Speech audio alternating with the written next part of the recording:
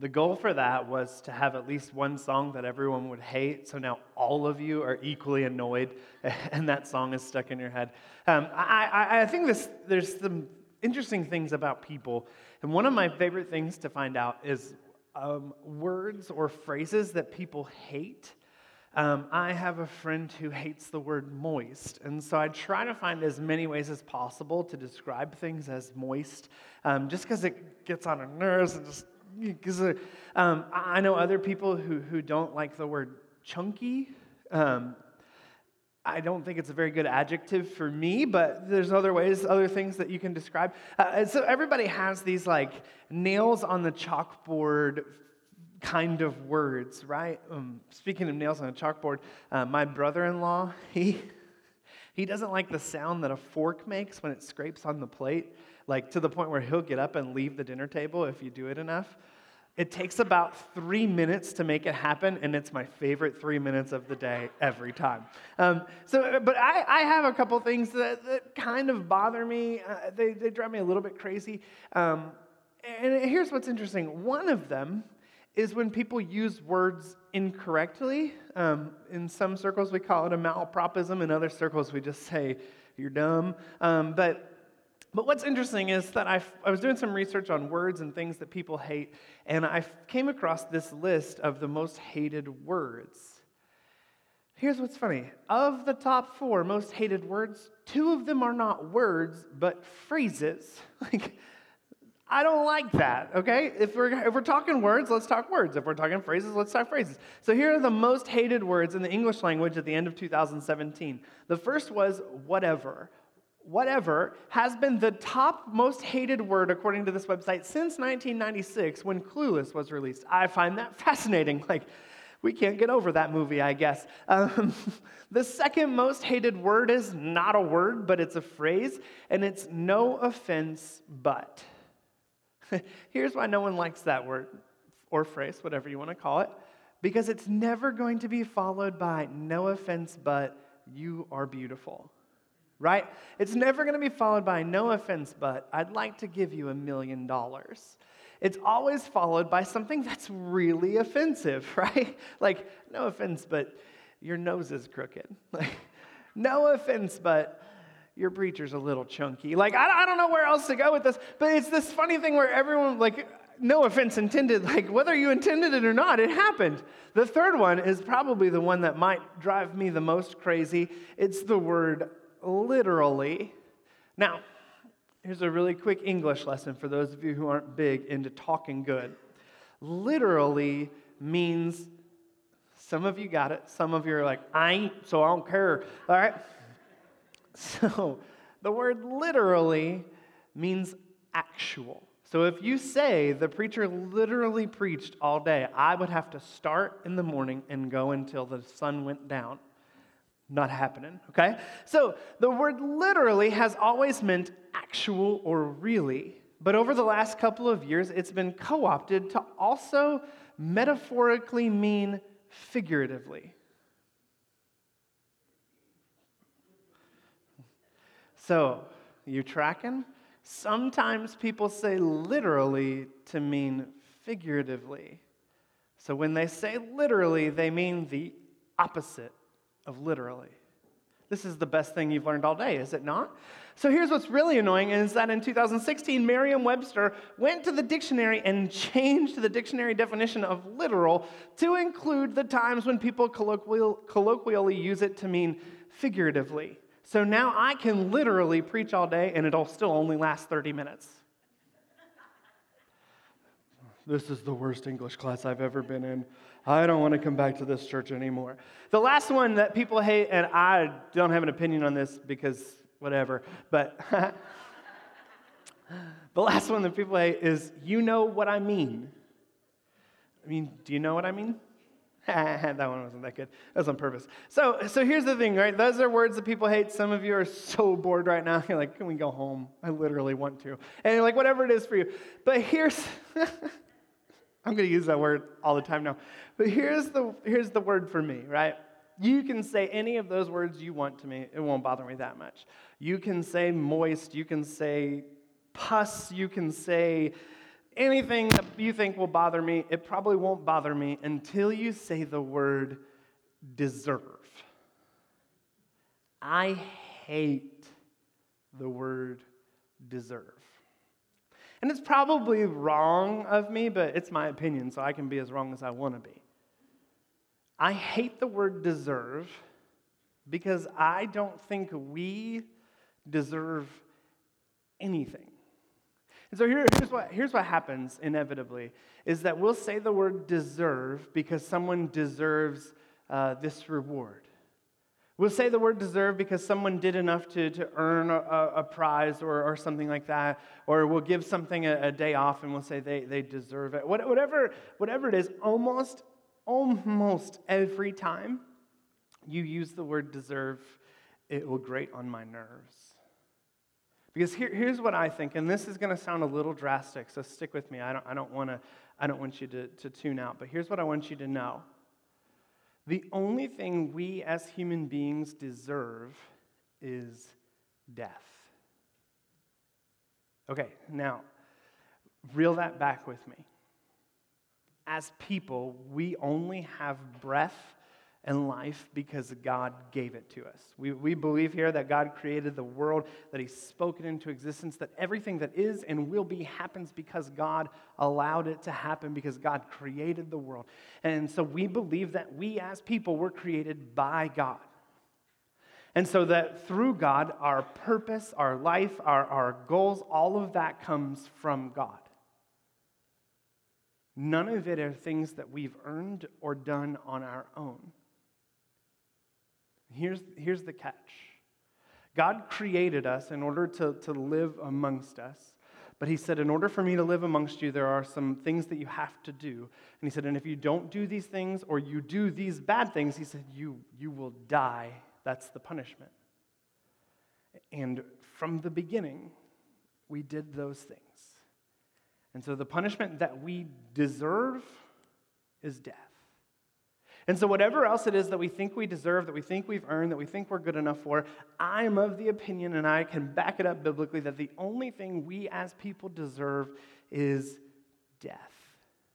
Now here's the deal. I know that when I say that, it sounds really dramatic. And when I say that, it sounds to people like I'm a really doom and gloom, nihilist kind of guy. But here's what I want you to know, is that I know you're thinking, you know what? I'm a good person. And you're thinking about the fact that you're here, and you're thinking about the fact that you give to the church, or that you listen to the Christian songs on the radio and you didn't recognize any of those songs in the video. You know, like you're thinking about all the things that you do that make you a good person. And here's what I want to tell you, and I want you to hear me well. You're not. And that's okay. Here's why this is the case. You see, for most of us, we use the standard of whether or not we're a good person as someone who we know we can beat, right? So I'm a good person because I'm not as... I think the sound system knew that I was telling a lie. Like, I don't know what's happening, but it's karma probably. So we say, I am a good person because I do such and such better than so-and-so. We say, I'm a good person because I answer such and such better than so-and-so. And what happens is it's easy to cherry pick the other person, right? Like I can pick someone who I know I'm nicer than, I'm kinder than, I'm more generous than, and I can say, see, I'm better than them. I do it all the time in my marriage. I'm like, I'm probably not the best husband, but at least I'm not so-and-so as your husband. And Whitney says, I just wish I didn't have a husband. But that's another story for another day. So what happens when we do this is we end up with the worst person on earth as the standard for whether or not you're a good person. You see, because I say I'm better than person A says, you know what, I'm better than person B. And it goes all the way down to whoever fill in the blank you think might be the worst person on earth, and that person becomes the standard for whether or not you're a good person. As long as you aren't as bad as that person, then you're a good person. This week, my Aunt Roseanne, my mom's oldest sister, went to heaven. And I actually wasn't going to tell anyone about it. I'm weird, I know that. But I don't want to tell people because I didn't really want people to offer me their condolences. She's been struggling with Parkinson's for 5 to 7 years. She hasn't been herself for a while. She was ready to go, and so we are sad, but we're so incredibly happy for her. Here's why I tell you that. I tell you that because I'm positive Roseanne Russell is in heaven today. I'm positive she's in heaven today because if she's not getting in on merit, none of us are getting in on merit, right? But here's the first thing Roseanne would tell you. Roseanne didn't get into heaven because she was a good person. Roseanne did not get into heaven because she was a speaker at ladies' groups and traveled across the country and spoke and taught at different women's Bible studies. She's not getting into heaven because for 50 years she was a faithful member of the Conneautville Church of Christ, and she led the youth group and led the choir and did all of these things that she would do. She's not getting into heaven because she, at age 29, gave up all of her own personal goals in life to move in with a friend who had just lost her husband and helped raise those kids for the next 25 years. She's not getting into heaven because she did research and read and knows a lot about the Bible. Roseanne would be the first one to tell you that she is in heaven today because of Jesus. If you were here last week at Easter, we talked about Jesus as the substitutionary atonement, Jesus as the one who took our place. And Roseanne would tell you, and I would tell you, and anyone who knows what the scriptures will tell you, no one's getting into heaven because they're a good person. I'll go a step further to say no one's getting into heaven because no one is a good person.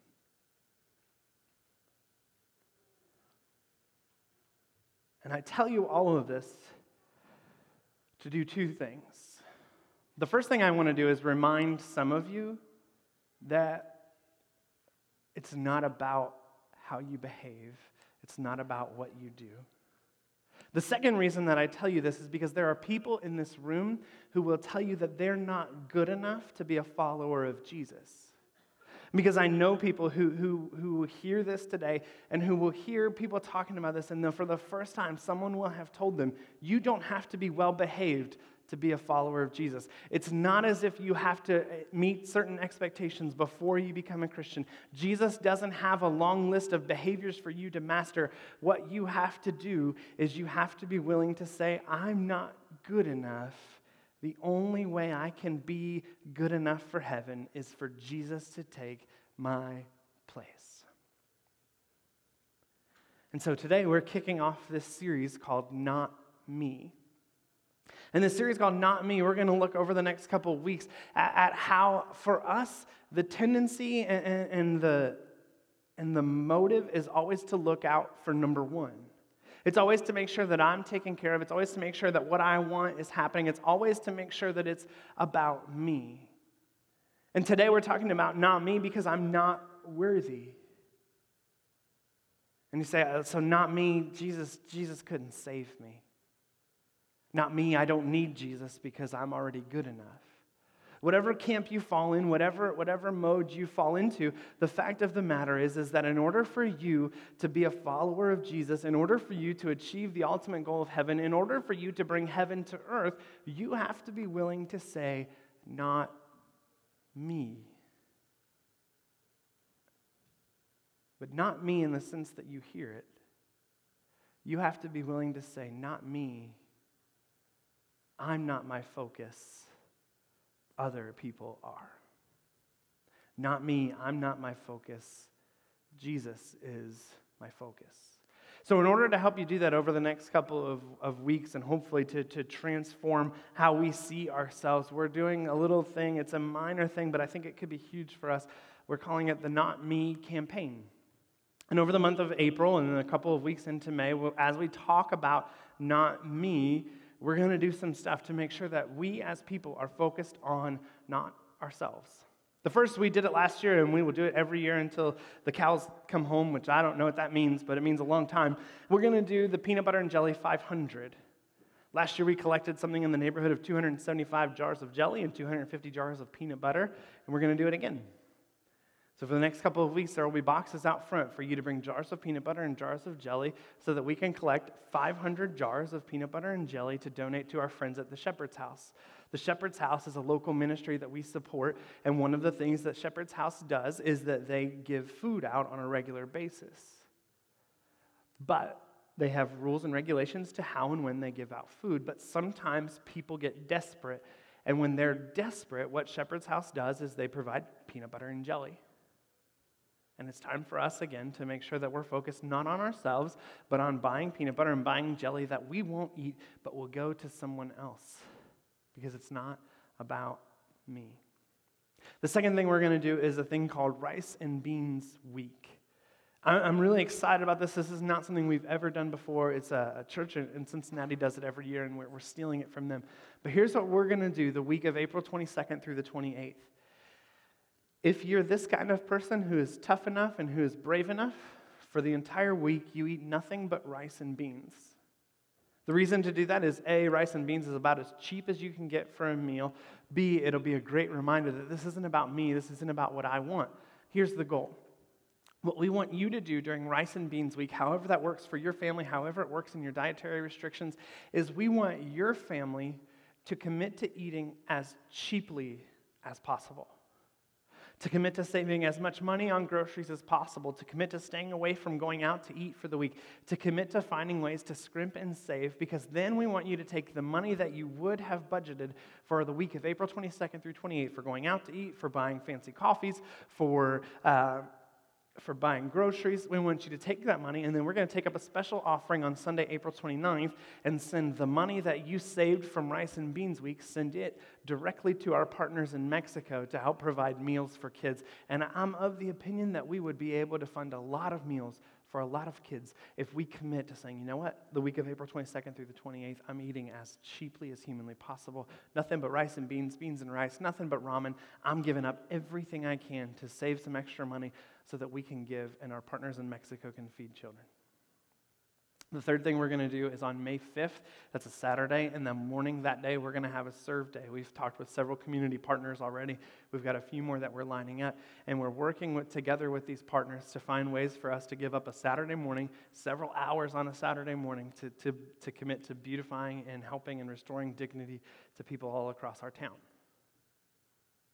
And so over the next month, these are just a few of the things we're going to be doing to make sure that our focus is not me. You see, here's the thing. It does not matter who you are. It doesn't matter if you do all three of those things perfectly, if you provide 250 jars of peanut butter and 250 jars of jelly before anybody else gets a chance and we finish our goal of 500 jars. It doesn't matter if you eat nothing but rice and beans for the rest of your life. It doesn't matter if you serve every minute of every day of the rest of your life. You are not worthy of Jesus. But that is what makes the story of Jesus so incredibly beautiful. I want you to hear me when I say this. That you cannot earn your way to Jesus. You cannot be good enough for Jesus. You cannot give your way to Jesus. The only thing that you can do is come to Jesus and say, I'm not worthy for you to save me. Because when you say, I'm not worthy for Jesus to save me, it's the exact attitude that Jesus wants from his followers. This week, about 2 weeks ago, maybe a month ago now, Snoop Dogg released a new album. I find it interesting that I continually come back to you with rap hot takes, but you can't take the street out of me, no matter how hard you try. And so Snoop Dogg released a gospel album. And here's what's really interesting is that it's like a full-on gospel album. There's a gospel choir. They sing about Jesus. It's all about Jesus and the cross and what he did for us. But here's where it gets funny. There are people, Christians, who are mad that Snoop Dogg, or Snoop Lion, depending on which generation you're from, that Snoop released an album with the gospel. And so there was this pushback from people who were like, no, you can't do that. And I loved reading and hearing articles from him because he was like, man, I thought the whole purpose of the church, and he says it in the way that only Snoop can. I won't even try to imitate him. But he's like, I thought the whole purpose of the church was for people who say, man, I'm not good enough and I'm messed up, but I want to know more about Jesus. And he's like, that's not the vibe I'm getting from the church right now. And it was such a perfect picture of who Jesus is, because Jesus is for the bad guys. And I want you to hear that. Jesus is for the bad guys. The ones that the church people, the ones that the well-to-do people, the ones that the fake people think are not good enough are the very ones that Jesus came for. Look at the story of Jesus. If you look throughout the Matthew, Mark, Luke, and John, the stories of his life, you'll see that he meets up with tax collectors like Levi and Zacchaeus. You'll see that he purposefully talks to a woman at the well who'd been divorced 5 times and was living with a man who wasn't her husband. He sought her out to talk to her. You'll see in John chapter 8, you'll see him talk with a woman who's committed adultery, and everyone else in the town wants to kill her, and Jesus wants to just talk to her. You'll see over and over again in the story of Jesus that Jesus is for the bad guys. That Jesus is for the people that other people wouldn't have associated with. And there's one story in particular that I like, and I think it's a perfect explanation of us saying, you know what, I'm a bad guy. And it happens in Luke chapter 7, if you want to open your Bible there, but it's there in Luke chapter 7 when Jesus meets a guy who says, Jesus, I'm not worthy of this. And he has the attitude that I want you and I to model on a regular basis. So check this out with me. In Luke chapter 7, starting in verse 1, it says, when Jesus had finished saying all this to his people who were listening, he entered Capernaum. There, a centurion's servant whom his master valued highly was sick and about to die. And you want to talk about bad guys.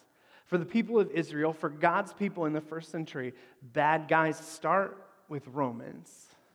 Rome had occupied Israel. Israel was not happy with it. They did not like Rome. They didn't like the centurions. They didn't like the soldiers. Soldiers were mean, nasty guys. So you talk about the kind of guys that an Israelite would stick his nose up and say, you don't deserve Jesus.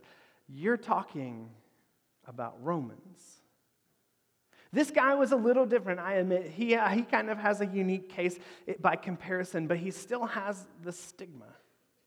And he still has this moment where the rest of Israel thinks that he's not good enough.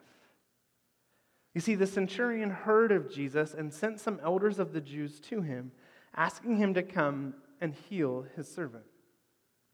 And I want you to catch that because this is so important.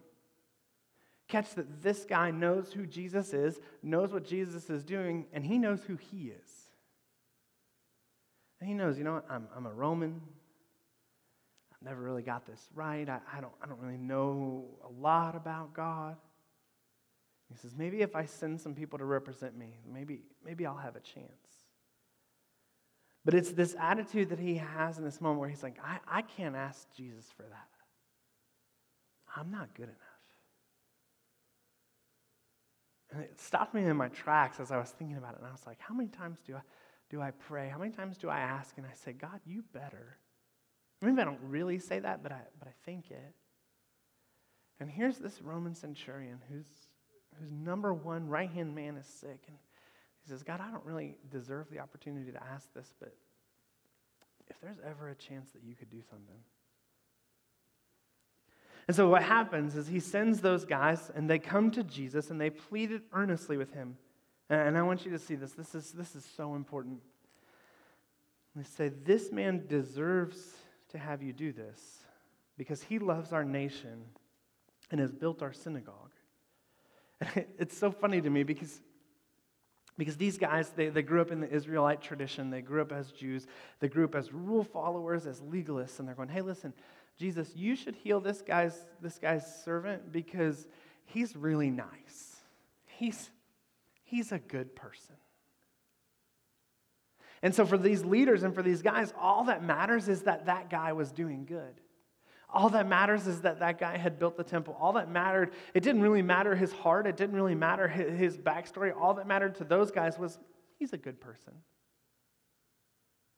And so they come to Jesus and they say, you should do this because this person does good things. And I want to pause here. This is kind of a tangent, but it's an important tangent to show you that in this time, in the time of Jesus, Israel and Rome are bitter rivals.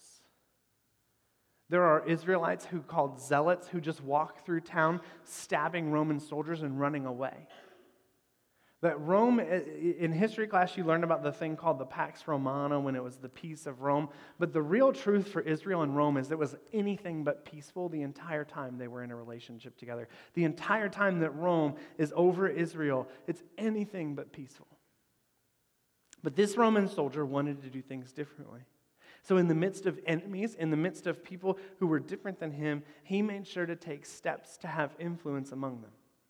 He made sure to take steps that even though you people oppose me, even though you're different than me, I want you to know that I'm here for you. And so I want to ask you the question, when you're around people who think differently than you, when you're around people who behave differently than you, are you reaching out to them in a positive manner that would influence them to say, I don't know what that guy's got going on, but I want some of it. I don't know what that girl, why her heart is the way it is, but I want to be more like her. And he wasn't perfect. He was a person. He made mistakes. He messed up. But in one way, you and I can emulate him so much. Because he sends this delegation out, and Jesus starts coming his way, and word's getting out that Jesus is coming to the centurion's house. And look at what he does. He starts to have second thoughts about Jesus even entering his house. And so Jesus went with them. He wasn't far from the house when the centurion sent his friends to say to him, don't trouble yourself. I don't deserve to have you come under my roof. That's why I didn't even consider myself worthy to come to you. But say the word, and my servant will be healed. For I myself am a man under authority, with soldiers under me. I tell this one, go, and he goes. I tell that one, come, and he comes. And I say to my servant, do this, and he does it. And this guy is so afraid of Jesus. He's so in awe of Jesus that he's like, I can't even let you in my house. And he said, what you can do is you can just say the word and he'll be healed. He says, I just want you to do that. You see, what he's doing in this moment is a word that we call repentance. Repentance means to turn around. Because what he's saying to Jesus is he's saying, Jesus, I'm not worthy of who you are.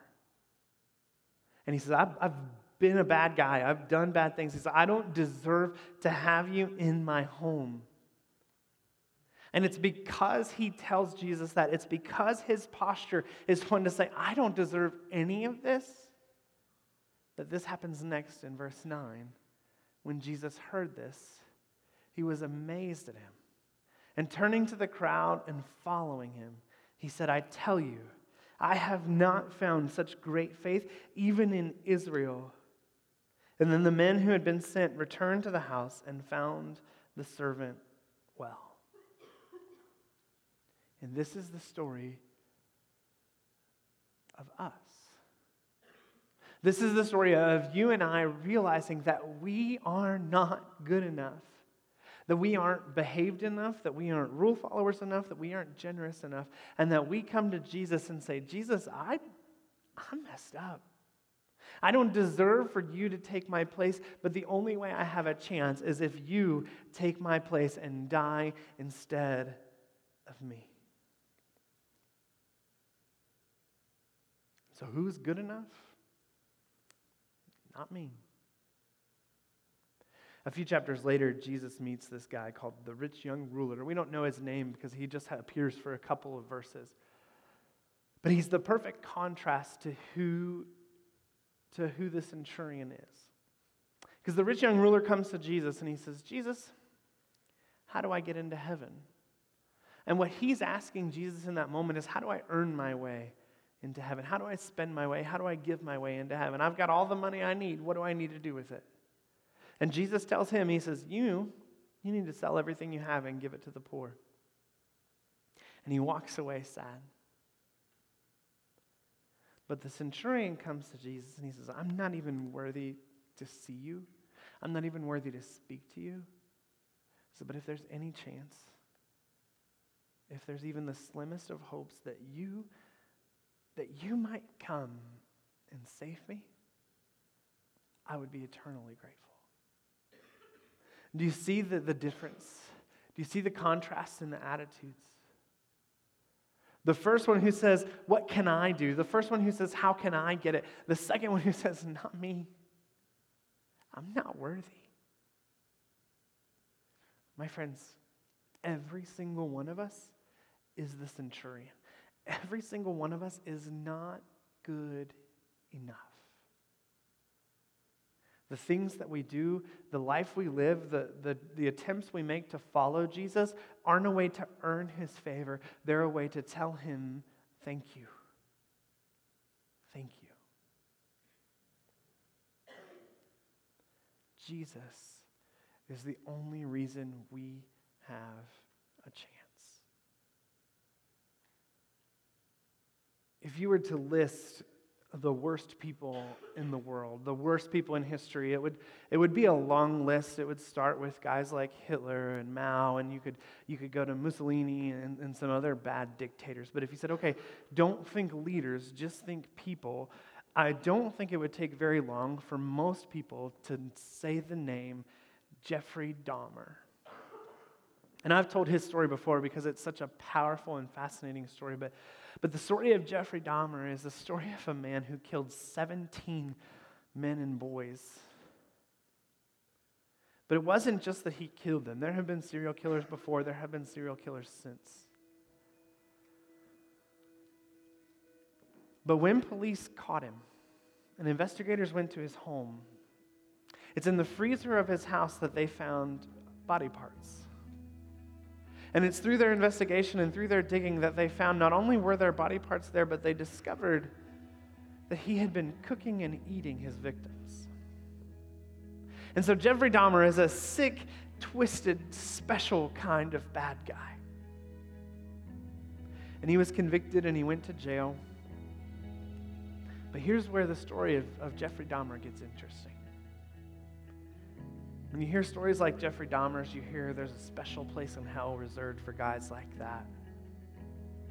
But while he was in prison, Jeffrey Dahmer heard about Jesus. And by all accounts, and according to several people who were respected and leaders in the faith, they'll tell you that in prison, Jeffrey Dahmer gave his life to Jesus. That Jeffrey Dahmer said, Jesus, I deserve to die, but I know that you took the place of guys even like me. And Jeffrey Dahmer said, I'm not worthy, but I know you can take my place.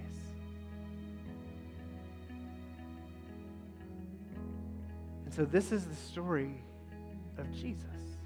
It's the story of people like you and me. Stories of people who can say, I'm not as bad as Jeffrey Dahmer, but I still deserved death. I still wasn't worthy of Jesus. And so the story goes that Jesus came and he lived. And because Jesus lived, he died in my place, he died in your place. He died so that we don't have to pay what we deserve. And we remember that by taking the bread and taking the cup. His body broken for us, his blood poured out for us when we deserved it.